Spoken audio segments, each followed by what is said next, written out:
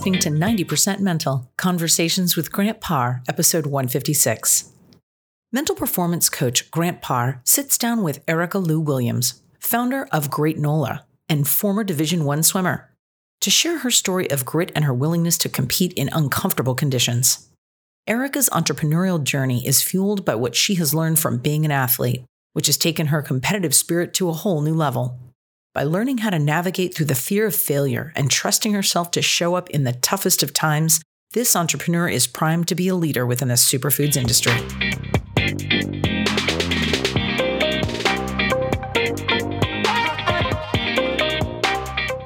Are you ready to raise your game? 2021 is the year to increase your performance on and off the field. The Athlete's Edge Journal was designed to cultivate self-confidence and mental resilience through the power of sports psychology. Whether you are a professional athlete, a former college athlete, or have aspirations of greatness in the future, this journal is for you. Visit winthementalgame.com and use the promo code GRANTPAR20 to receive a 20% discount at checkout. Act now to take your mental game to the next level.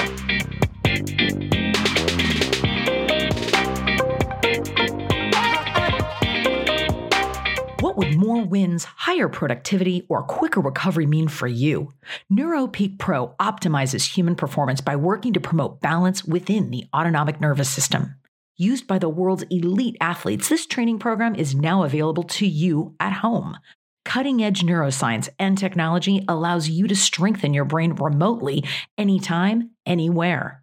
Schedule your evaluation and get started with your brain training today. Visit NeuroPeak Pro and receive a 10% discount by using the promo code GRANTPAR.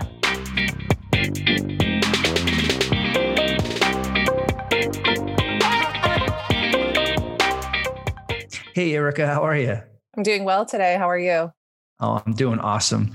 When I spoke with you a few weeks back and started to get to know you a little bit and understand your story, I am thoroughly excited because I've never had anybody on my show that has excelled like you did within your sport of swimming, but also the relationship that you had with the sport. And we'll get into a little bit more with the relationship, but I'm just really excited to learn more about your mindset as an athlete and how that helped you to be the entrepreneur that you are right now. Sure. Excited to share.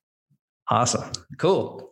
So let's get into my favorite topic, mental toughness. And I can only imagine, not only as an entrepreneur, but when you were competing at a high level within the sport of swimming, you had to be mentally tough. So when you think about those two words, mental toughness, what does that mean to you?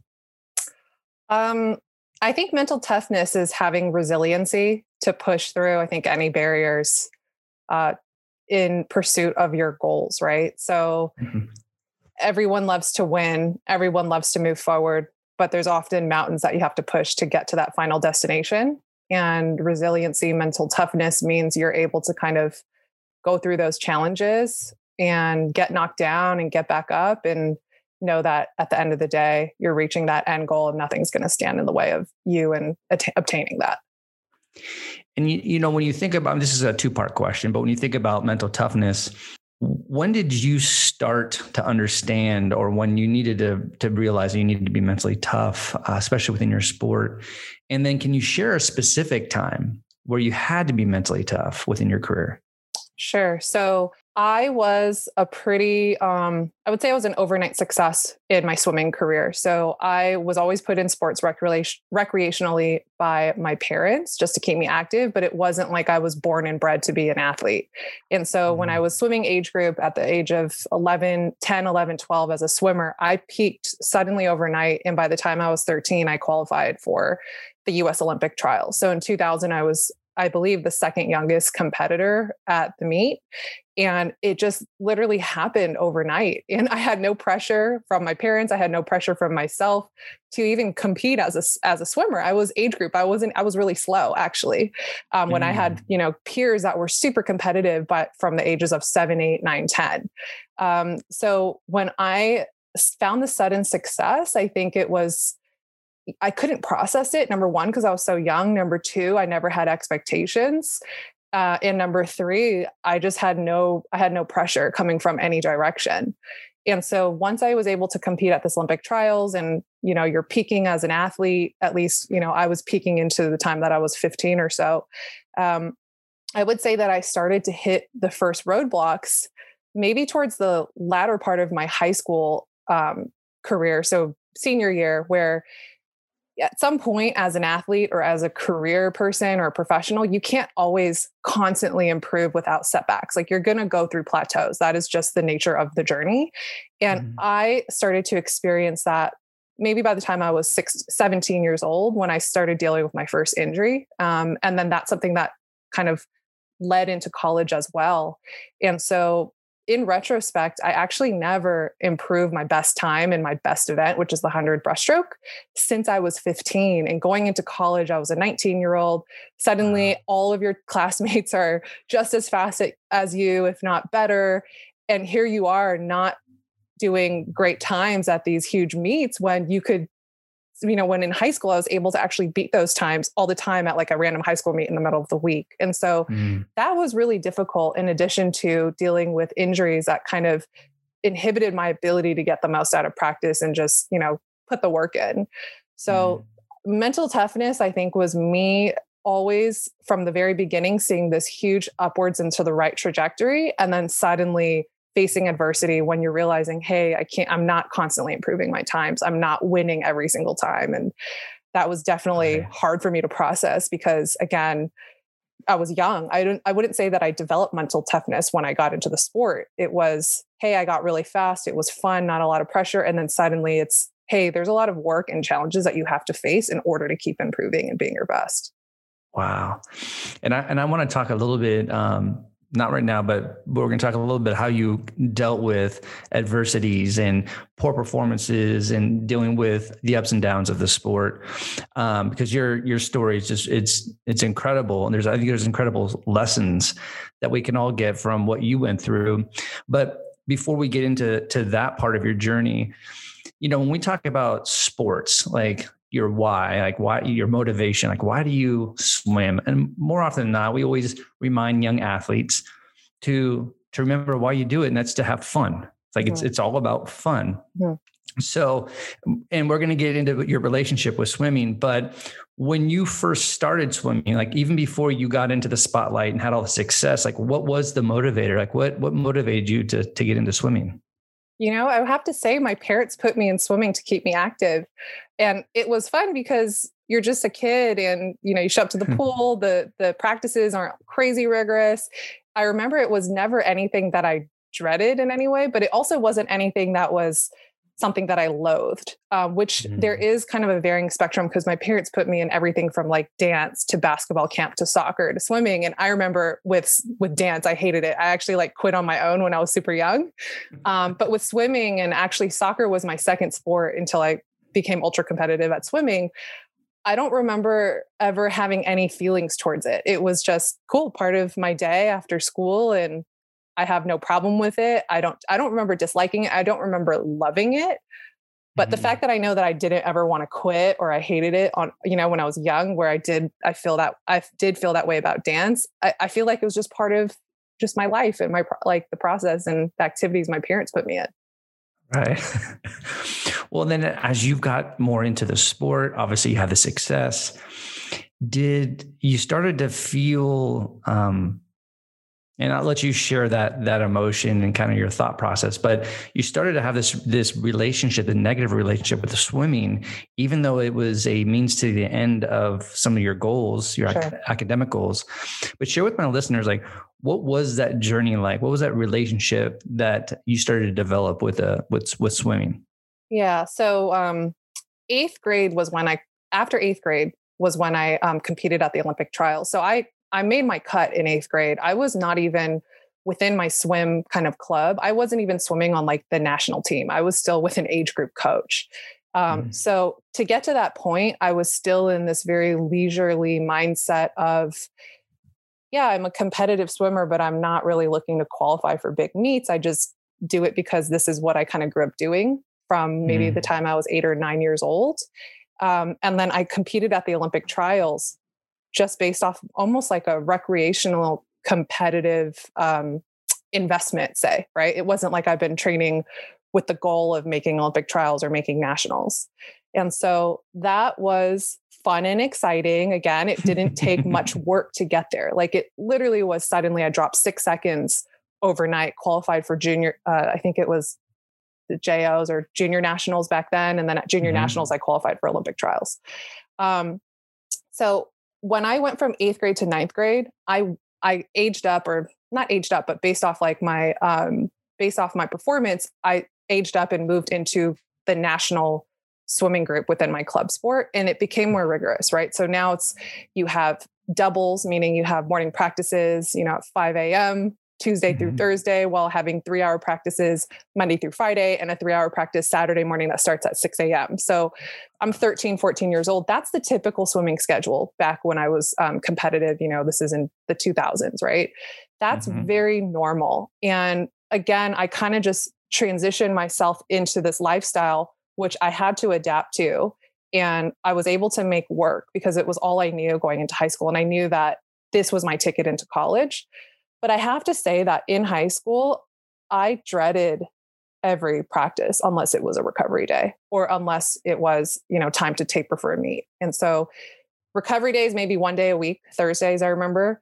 Tapers are usually 2 weeks out of the month prior to like maybe 2 or 3 big meets in the year. So 99% of the time, I feared going to practice. I feared the pain. I just hated it. I didn't like it. But at the same time, when you're young and every time I'm swimming at a meet, I'm excelling, I'm improving, you just don't think about, like, you try not to think about it, even though every single night I would actually fear and dread practice. But there was no way in my mind I was going to let it stop me, in the beginning, or even when I got into college, I never thought like my career would end earlier than just swimming my last 4 years in college. But I did live with this constant dread. It actually led to insomnia in college too, where I just feared the physical pain every day. I hated it. Wow. And I want to talk a little bit about the dread that you dealt with. But before we get into that part of the journey, I'm just curious because when you qualified for the trials, you were young. And so you're on the spot, like you have arrived for the most part, right? How did you, as a young athlete, how did you emotionally deal with the pressure? Or was there pressure for you? Were you just showing up and just doing what you're doing? Or were you like, holy shit, like I'm on the stage right now? Like, how did you deal emotionally at a young age, that pressure? I would say that, of course, I felt pressure at the meet before my actual race.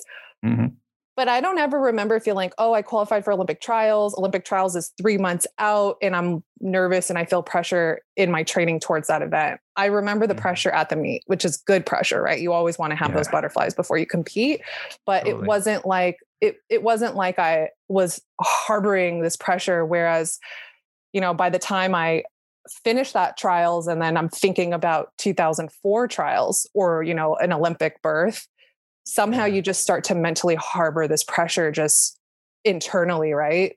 So I would say that in 8th grade, when I competed at trials, it was more of I'm so excited to be here. I'm bright-eyed, bushy-tailed. Of course, I have butterflies like as I'm warming up and getting ready to go up to the blocks, but it's not anything abnormal. Right. Yeah. Right. Well, and as you got more into your career and you got into high school and you started to feel this dread, did anybody notice or know that you had this relationship with swimming? And when you won these races in high school, did it make it better as far as your relationship with swimming? Gosh, I think you just think it's normal. You know what I mean? It wasn't like I said, it wasn't like when I was young and I did it more recreationally, I was like super enamored or in love with the sport. It was just something I did and I didn't hate it. I didn't love it. And then I think I really felt good about the fact that I was winning all the time and that was really fast. And it was something that I was very successful at, but it wasn't like anyone knew that, oh my gosh, I feel like I'm selling my soul to the sport and I'm unhappy. I wouldn't say that in high school, I felt unhappy in any way by swimming. It was just part of the grind and what I was doing. And it was just what I was used to. So it just kind of felt like my world and part of just the deal. But I hadn't ever sat on any emotions of, oh, I don't like what I'm doing. It was just very much, I hate practice, but this is what we have to do, and I'm going to do it because I'm going to swim in college. I'm going to try to make the Olympics. And there was no question about that being my step into the future. Right. And when you started to compete at the D1 level and at Stanford, did that dread, did it increase? Did it kind of stay the same? Like, what was your relationship as you got more into the sport? Sure. So I would say in college, it got tougher. I think number one, I was dealing with an injury my senior year in high school that carried into college. And then, even as a 19-year-old, I was unable to improve, my best events time since I was 15. Right. So that's kind of disheartening. I think suddenly you're literally on a team where you're no longer the superstar. You're almost like average or above average because everyone around you is just as good as you. And that was definitely something new. I wasn't used to I was just so used to being the best once I got fast I started to care, and then once you get to college, suddenly it's like, wow, even playing field, and on top of that, I was really slow in practice. So I don't know, something about swimming, like there's some people who are, maybe they're not super fast on a competition level. Maybe their best times aren't like super elite, but there's some people who are just really fast at practice. And I was someone that was fast at the meets. Like when I had to step up and perform and compete, I was really, really fast, but proportionately, right? Or in relation, I was very slow in practice, which makes it, I think, worse, right? Because again, you're spending 99% of your time in the pool and you're getting your butt kicked. You're struggling harder than others to make times, intervals or whatnot, but you're good at the meets, right? And so that made it even harder just from the physical demand point of view. But suddenly I just think there was you're not always accelerating. Suddenly you're average. You still hate swimming. You actually still hate practice. And on top of that, you feel almost disabled because you can't swim at practice as fast as just the average, almost average athletes that didn't even swim D1, were faster than me in practice in high school. So that was really hard. It's so funny you bring that up because I experienced that in junior college when I started to play. I was playing on an all-star team, and it was incredible. I was like, holy smokes, man! I'm still good, but these guys are really good. Yeah. But it felt good to be a part of that level of competition. But I remember trying to learn the offense, and the coach was like, as we were getting into the season, he's like, why is it you have a hard time in practice, but when we put you in the game, it's like you just show up? And I'm like, I have no choice. Weird. I don't know. I guess I have more choices in my head, more in practice. There's more space to think about stuff. Whereas in the game, it's like, let's just go. Let's do it. Yeah. I never understood why I was slow at practice, but it really sucked. Right. Yeah. It really sucks. I bet.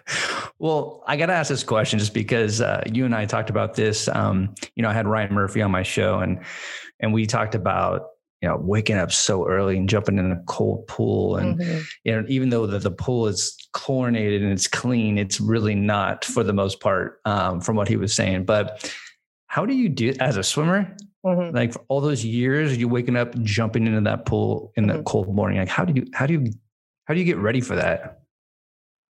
I don't know. You don't really think about it. I think those kind of things, you just become robotic. You're not thinking about it too much. I think where I get in my head was maybe the night before when I know I have to wake up and I'm just restless because I'm thinking about the pain I'm about to endure in the morning. Literally, that's how I felt most of the time. I had insomnia in college because of that.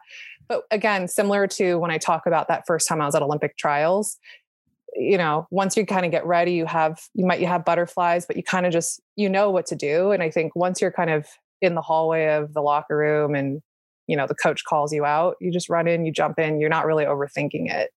And you just get used to it over time. And I have to say, at least, as a swimmer, you are immune to cold weather and rain because you don't feel it once you're in the water. Right. Exactly. Well, I want to talk about competition because when we were talking a couple of weeks ago, as you were sharing your story about kind of the relationship that you built with the sport, you shared something with me about that you just love to win. So yes, you didn't really love the sport, but there was something about that intrinsic charge of winning. Where Where do you think, when you look back at your whole career as an athlete and also as an entrepreneur, where does that come from? Where that innate, like, I just want to compete and win? I don't know. Cause I want to say, is it the competitiveness that makes me a good swimmer, or is it the swimming that made me competitive? I really think that competitive nature is probably something more innate. And if I wasn't naturally competitive, it's ironic because it wasn't like when I was swimming more recreationally, I was ultra competitive. Maybe it did have to do with the fact that I did excel in the sport and then I love to win. And maybe that's when I developed that competitive spirit. But I still do think that when I think about me, maybe being a younger sister to an older brother, getting beat up on all the time, I had to be a little bit tough and more competitive. And swimming was that first calling. But yeah, I can't say that swimming is what made me competitive. I do think that I had that spirit internally. And then when I started to see, swimming start to become a path, it probably ignited it even more. And then now you just, as an athlete, I think every athlete identifies themselves as competitive and you start to really own it and hone it.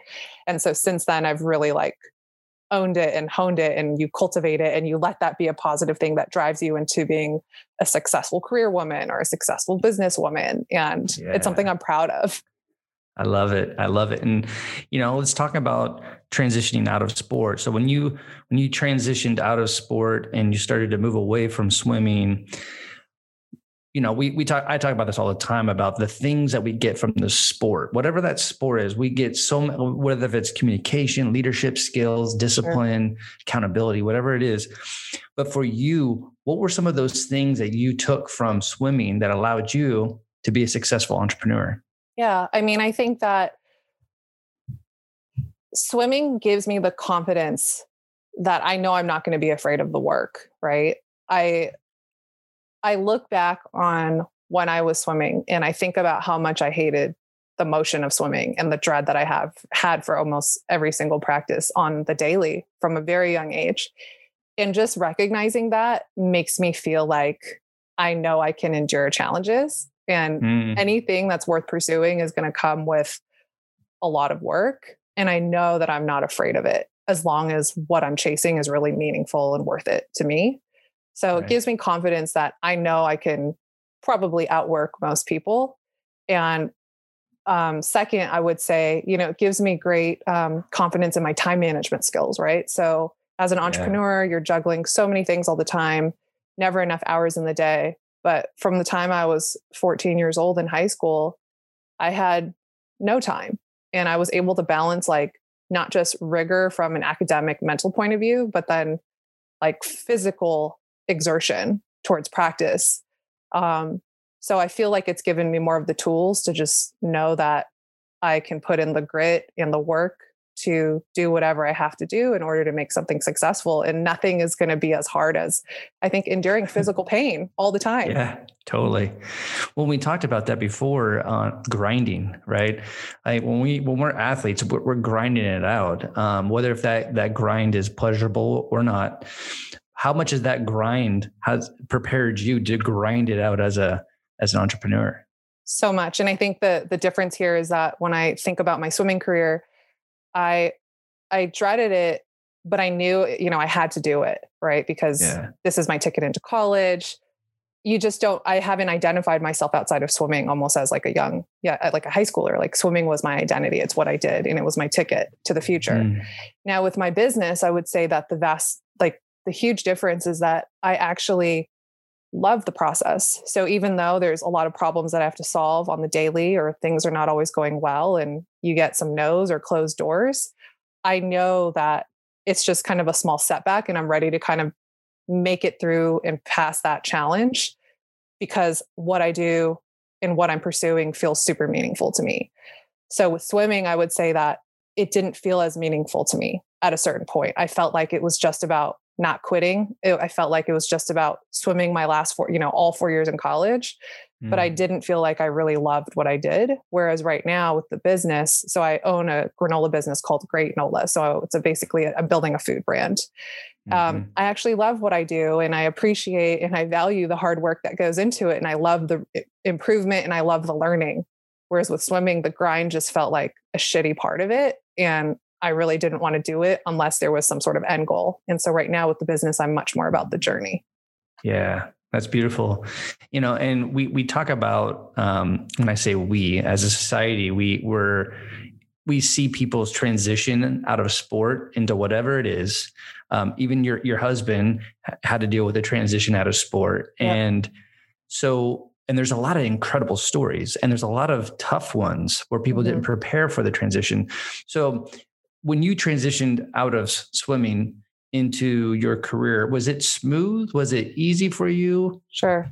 So I ended up retiring from swimming after my sophomore year in college. So I ended up quitting, and this wasn't something that I ever thought I would do. And I just had this kind of moment when I was 19 where I realized swimming was just making me completely unhappy. I was not enjoying college life. I was tired all the time. I felt like a zombie. I just wasn't enjoying it.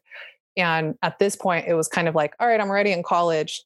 I'm not so set on making the Olympics, right? I mean, I could have swam at 2008 Olympic trials, but by quitting, obviously I'm not, it wasn't like I was set on making the Olympic team or competing at my third Olympic trials at that point. Really wasn't that meaningful to hold on for the last 2 years.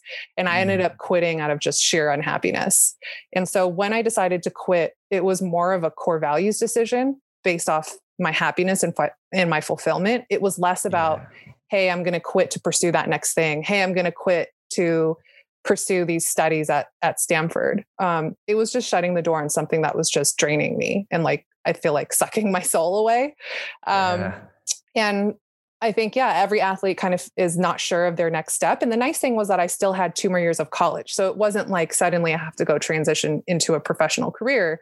In some ways it was like, awesome, I get to be a real college student now and maybe go to class now, because I actually never went to class. I was so tired and I hated it. And so without looking for extracurricular things or passions or jobs, in some ways, just suddenly I had all this white space. I suddenly enjoyed campus life more. I suddenly felt motivated to go and show up to class. Whereas before I never wanted to go to class. Right. And with that, I ended up studying abroad, which many athletes, especially year-round athletes, can't do when they're in college. I ended up finding my first, internship working for an internet company, Yahoo. And that got my foot in the door for the tech industry, so that by the time I was a senior and graduating college, I already had, some stuff to put on my resume for my corporate experience. And that made my transition into working full-time after college much more smooth. Wow. What I love about your story and how it ended. Yeah. Does it suck that you quit in the middle of college? But I think when you honor, you get to a point where you honor yourself and go, you know what? I don't have any gas in the tank for this anymore. And for me, I spent 2 decades frustrated and pissed off because my body told me I was done, and I wasn't done with the sport. Mm-hmm. And so I didn't do the work emotionally. So I was pissed off for a long time. Mm-hmm. Whereas I think if I came to a decision with I'd just really be with my body, hey, listen, this body took me 13 years in this sport. I had an incredible time doing it. I honor that. And I didn't want to honor it because I was frustrated and pissed. But I think with you got to this point where you needed to honor yourself. And then all these things started to open up. You were freed from it for the most part. Yeah, it was very liberating. And again, I think it just came down to the fact that, hey, this is not just, it doesn't just make, okay, you can't just go off happiness, right? Because things that are worth pursuing, things that fulfill you are not going to constantly make you happy. Happiness and unhappiness, I feel are somewhat fleeting moments. You're going to have moments in your sports career, in your business, raising kids, where you don't feel happy, but you're still in it because it is worth it. It fulfills you. It gives you purpose. And with swimming, of course, I wasn't happy. In fact, I was very unhappy. I would say that state of unhappiness was a lot less fleeting. It felt a little bit more permanent. And for me, it just didn't feel like it was giving me any purpose. The end goal and this pain that I'm kind of going through, it just wasn't worth it. And so I think it's always good to just reflect on what fulfills you, what gives you purpose, again, don't expect everything to make you happy all the time. Trust me, with business, with your job, you're not going to be happy all the time. But if you realize that, hey, disproportionately, things are making you unhappy most of the time, you might want to audit that and, see again, what is driving you and if it's worth it to endure that. Totally. Absolutely. And I want to get into your company now. Great Nola. I want you to share with my listeners a little bit about the company and what motivated you to get into food. Sure. So my company's Great Nola. So that's GR8 NOLA. And it's basically healthy superfood, absolutely delicious granola. So I have some pretty unique flavors like a matcha, turmeric, and even a black granola made with activated charcoal. This was actually something that was born from a cleanse my husband and I do every single year after Super Bowl. So this is after all the holiday eating, the tailgating, and we just clean up our diets. And when we were searching for basically like a sweet and crunchy snack, there just weren't a lot of options that we could eat except fruit. And so granola tends to be one of those kind of fake healthy foods with a lot of refined sugars, inflammatory oils. So I started making my own recipe, and Tank was that first customer who just demanded that I made it all the time. And even when we were on this diet or not, it just soon became a household staple.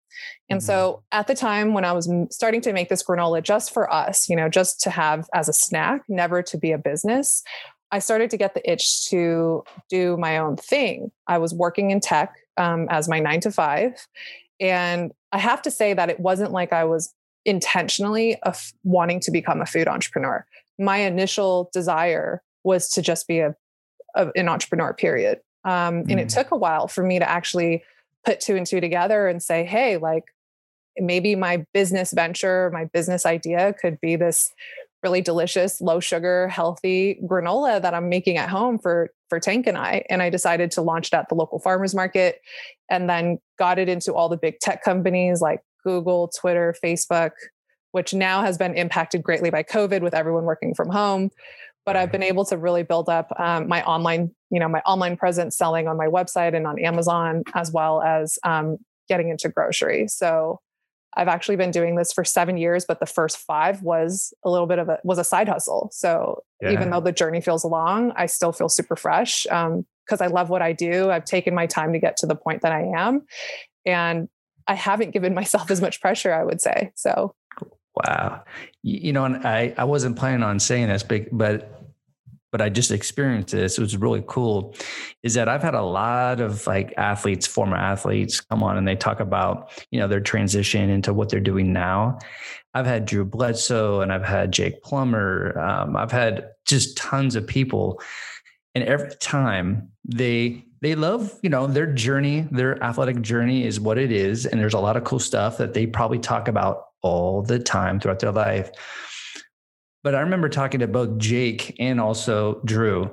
As soon as they were done talking about football and they were talking about what they're doing now, there was this shift in energy. There was like a spark. Yeah. And so when you started talking about your company, you could feel that like this is something that you're really authentically excited about. 100%. And I think that's the difference. And maybe with sports, you're too young to even process this, right? Because like when you're young as an athlete, it's kind of the only experience Whereas with me, I'm able to kind of compare the feelings and the drive that I have now to when I was a 9 to 5 tech worker, where I really was passionate about my tech career at one point. Just like with swimming, I was super excited and, loved to win and enjoyed the meets. But now as you get older, you go through these different phases, you're able to be more reflective and actually compare the difference because you have so much more experience. Well, when you think about reflection, when you reflect on your whole career, athletic and professional, what do you think you've learned the most about yourself? I mean, I think the main thing is that I have the tools and I have the tenacity to chase my goals, right? When I graduated college, I'm sure a lot of athletes go through this. You have this, maybe a feeling of like an imposter syndrome where, at least for me, I think, I was a phenomenal swimmer, but how do I know that's not just a fluke? How do I know I'm going to be good at my job? And then suddenly you get some experience. And, in my kind of first couple years of my tech career, I was able to learn within the first 3-4 years, hey, I'm actually a pretty I was pretty good at my job. Like I was a high performer within my team.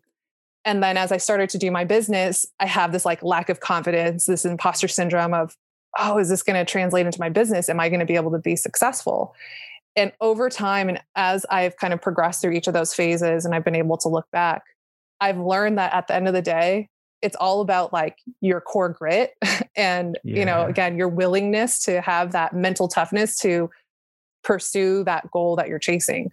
So I feel like tomorrow, if I decided, hey, I want to go pursue something else because I'm so driven by it, I know I'm willing to put in the work to make it happen. It's not this, oh, am I just going to be naturally good at it? Like at the end of the day, it takes tons of hard work and will. And I know that I have the will as long as that end goal is worth it to me. I just heard this quote from Charles Young, and it was really simple. The only way is through it. And so when I heard that, I look at all of my adversities, my journey as an athlete, as an entrepreneur, as a mental performance coach. For me to like, there's going to be days where I love what I do. And there's some days where it sucks. It's some shitty days, but to get through it, man, the only way is to get through it, like lean into it. And I know that you and I and a lot of the people that we associate with, we've had to just go through it. We have to lean into it and just get through it. And, for sure. But it's cool when you love what you do, because leaning into it and getting through it, it's a little more enjoyable. Oh, for sure. Yeah. And I mean, there's hundreds of those micro moments. And so again, you really have to love what you do as a whole. You're not going to love the every getting through moment, but if you kind of piece and stitch all those moments together and you realize where you are now, and if you feel like it's worth it, it's going to help, motivate you to get through those next times, because they will show up. Absolutely. Absolutely. So how can my listeners follow you, connect with you, and learn more about your company? Sure. So first you can buy Great NOLA on my website, which is GR8NOLA, greatnola.com. You could also check out and get it on Prime Delivery on Amazon. And then of course, check out Great NOLA on Instagram. So again, it's just the handle @GreatNOLA. Awesome.